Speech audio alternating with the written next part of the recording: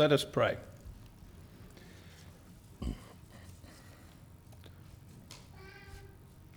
Oh God, remind us of your love for us, because that is our story. Amen. Today is the first of 3 weeks of our stewardship campaign. I've got to admit something to you. I've done many stewardship campaigns over the years, and this has to be the weirdest text that I've ever read for a stewardship campaign. Actually, it may be the weirdest text that I've ever had read for a sermon. Actually, weird may not be the best word. Maybe distressing or far-fetched. I was reading up on this text this week from Mark, and I came across many questions that have been asked over time. One of the questions I had that I didn't even have to read about was, in that story that Bill read, that talks about that the people had tried to chain this fellow, shackle him up, and they couldn't do it. They weren't strong enough.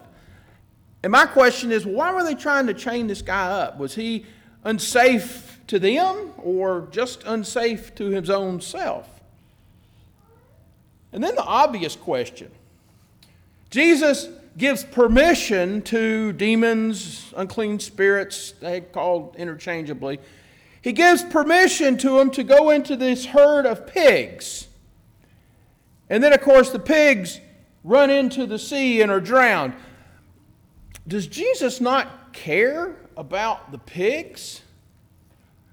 Why would he let these unclean spirits do such a mean thing? And then how about the people who were tending the pigs, the swine herds they call them? What happens to them? I mean, can you imagine 2,000 pigs? I came across an article.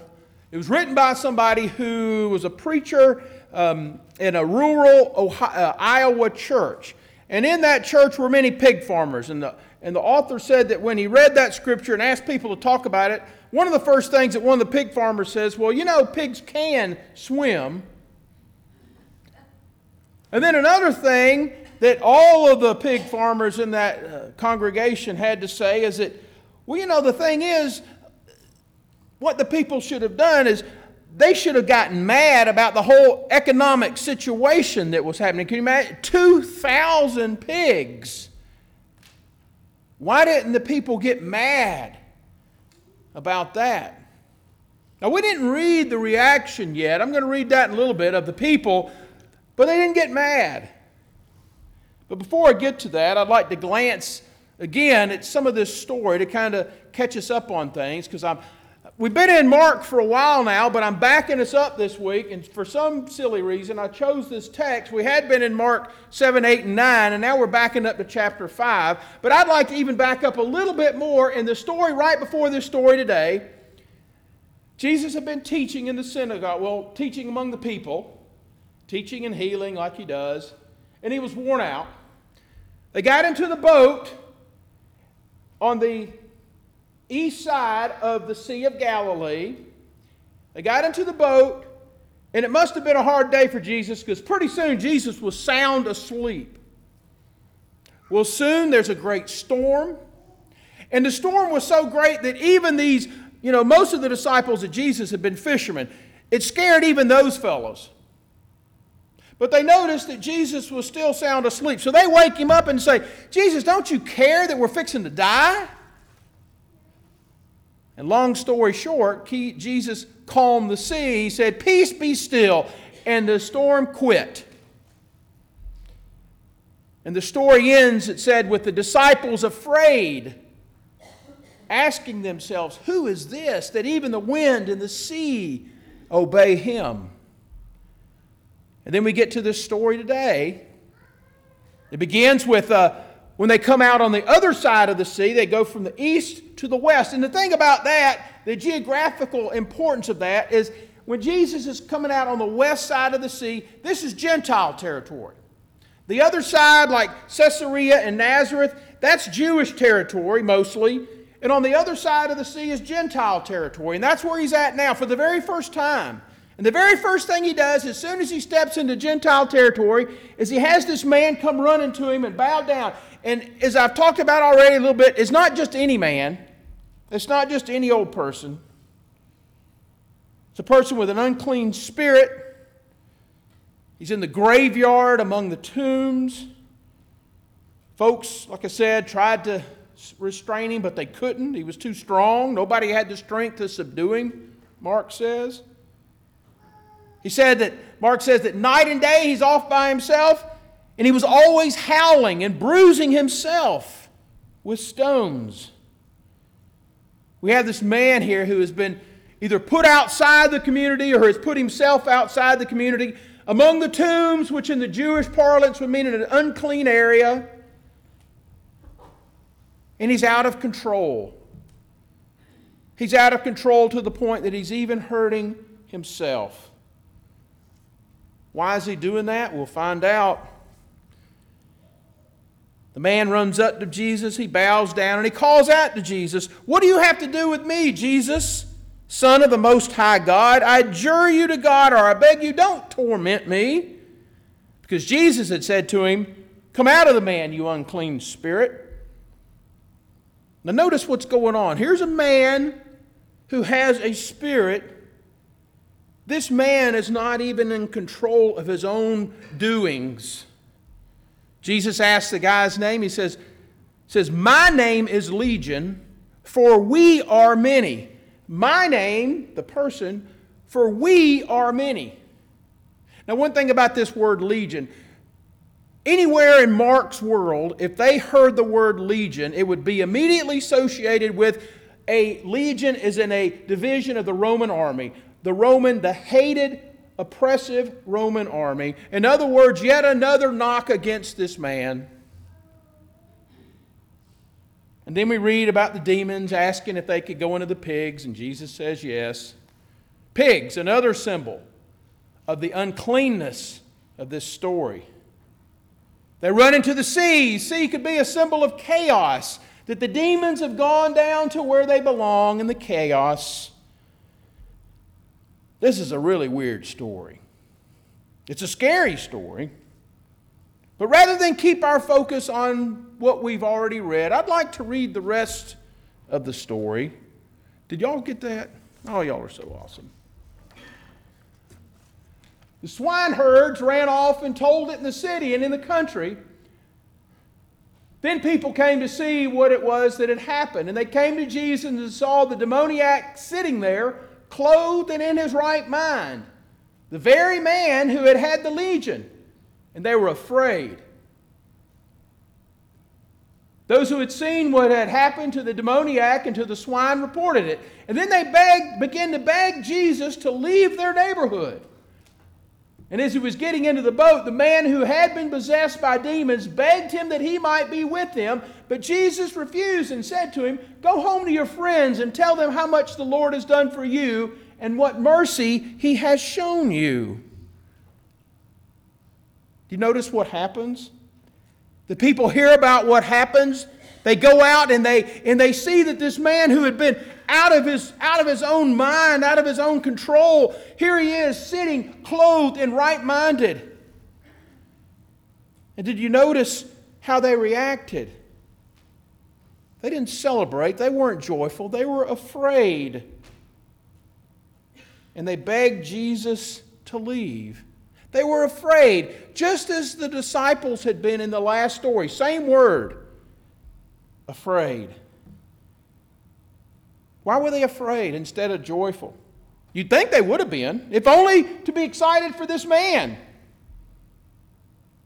But instead they're afraid because what had been chaos, whether it was a storm or whether it was this man's life, the storm was calmed. What had been chaos is now the opposite of chaos. And the people couldn't understand that. It violated all rules of how things were because the people were certain about who was in and who was out and what was good and what was bad. And Jesus had come around and turned all that upside down because now this guy was just like them. So they begged Jesus to leave. But speaking of begging, did you notice who else begs? The people beg Jesus to leave, but this man who's been healed by Jesus begs to go with Jesus. And Jesus tells him no, instead turns him around and says, go home and tell folks how much the Lord has done for you and what mercy the Lord has shown you. In other words, go home and tell your story. We don't read any more about this man in Scripture. And we don't know what particular story he may have told, but we can imagine. A man utterly alone, not even control of his own life, put outside from all the people into this graveyard. A threat to himself and to the community. But not even that man was beyond the reach of God's love. Some may have said that this man was God-forsaken, in a God-forsaken place. But Jesus shows that no one is God-forsaken, no place and no person. Jesus redeems and restores this man considered unredeemable and unworthy. In this man's own words, he goes out and he tells the story of God's love for him and of what God has done for him, the mercy God has shown him. He shares a story that no one is beyond God's love. We've got that same story to tell. It's the story of the good news of God's love for all people. And God's love for all people begins with God's love for me, for each of us. It's a story that no one is forgotten, no one is unloved, no one is forsaken, and each of us are called to embrace and to share that love by telling our story in our own words, in our own unique way, and in the own unique way that we will tell it. Now, of course, the best way for us to tell our story is to live our story. Who are we willing to love? How are we willing to love? One way that we in this church seek to tell the story of God's love is in being a part of the Christian church, disciples of Christ.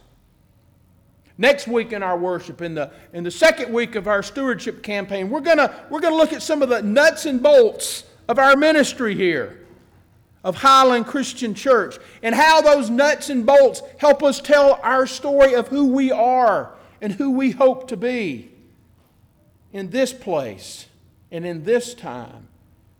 But today I want to take just a moment for us to consider our story as part of the Christian church, disciples of Christ, because I think we as disciples have a story to tell of the wonder of God's love.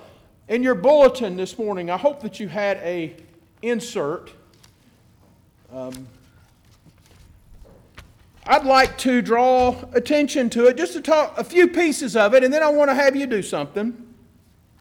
The first piece, to me, is the most important piece, because it's the most important part of our time together. It's on the inside of the flap where it says, "The table is open." I'd like to read that. That means that all are invited to respond to Christ's invitation to draw closer to God around the communion table, no matter where you come from or what you've done or who you are. All are welcome. The table is open for all of us. That's a story we have to tell. But it doesn't stop there. If you skip down a little bit to not the next paragraph, but the next one, we don't stay at that table. We move out into the world to fulfill our mission, to be and share the good news of Jesus Christ, witnessing, loving, and serving from our doorsteps to the ends of the earth.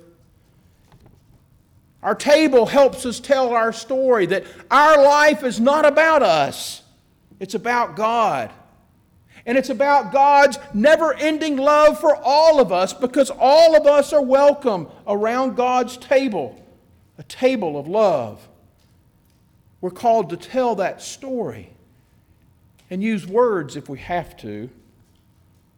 Another piece that I'd like to highlight is under the section Freedom of Belief, which is on another page. Under that part, Freedom of Belief, part of the way down, it says that we hold the centrality of Scripture, recognizing that each person has the freedom and the responsibility to study God's Word within the community of the church. We hold a common confession here that Jesus Christ is Lord. And everything else that we think on in life comes from that common confession. We have the freedom to express our faith in Christ in the ways we've seen it. But not only the freedom, but the responsibility. That means we're called to think on our own. Wrestling with Scripture. Wrestling with the voices of others who challenge us. Wrestling with God's Spirit, who never lets us go, but who is always calling us into that responsibility to study the Word of God among us. One last piece, and it's only briefly mentioned in this brochure. It's under the section down below that one, under Our Vision, under the part called A Passion for Justice. And in the middle of that, it says, the Christian Church Disciples of Christ has committed itself to become a pro-reconciling, anti-racist church. At the 2001 General Assembly, I can't believe it's been that long, the General Assembly adopted what is known as the 2020 vision. And the hope was in 2001, by 2020, that there would be 4 priorities that our denomination would focus on. One of them is starting 1,000 churches, and they've started something close to that, I think, to revitalize 1,000 more churches. The third one was to develop new leadership in the life of the church. And the fourth one, the one I want to focus on, is about our church moving intentionally toward being a pro-reconciling, anti-racist church. Here's what the Disciple website says about this. The Pro-Reconciliation Anti-Racism Initiative was founded upon the need to make visible God's beloved community. It invites the church to listen to the once silenced voices of its racial and ethnic communities, to learn from their wisdom, and to gain insight from their leadership. Now, I wanted to emphasize this particular ministry of our denomination, because if you've ever heard me preach or teach, most every Sunday you're going to hear about my involvement in pro-reconciliation, anti-racism things in our community. You see, that's not my thing. That's a disciple thing. That's who we are. We have a story to tell. Disciples, we do have a story to tell. It's a table to remind us of God's love. It's a common confession of Christ as Lord, a confession that unites us as brother and sister, and it's a God who calls us all to have a passion for justice. I'm going to sit down for a minute, and I want to encourage you to take this little brochure and look it over. And consider how we, as the Christian church, disciples of Christ, might encourage you to do the same thing that Jesus tells this man today, to go home and tell how much the Lord has done for you and what mercy the Lord has shown you.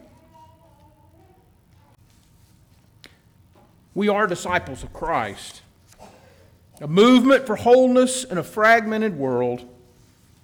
As part of that one body of Christ, we welcome all to the Lord's table as God has welcomed us. Thanks be to God for God's grace and love. Amen.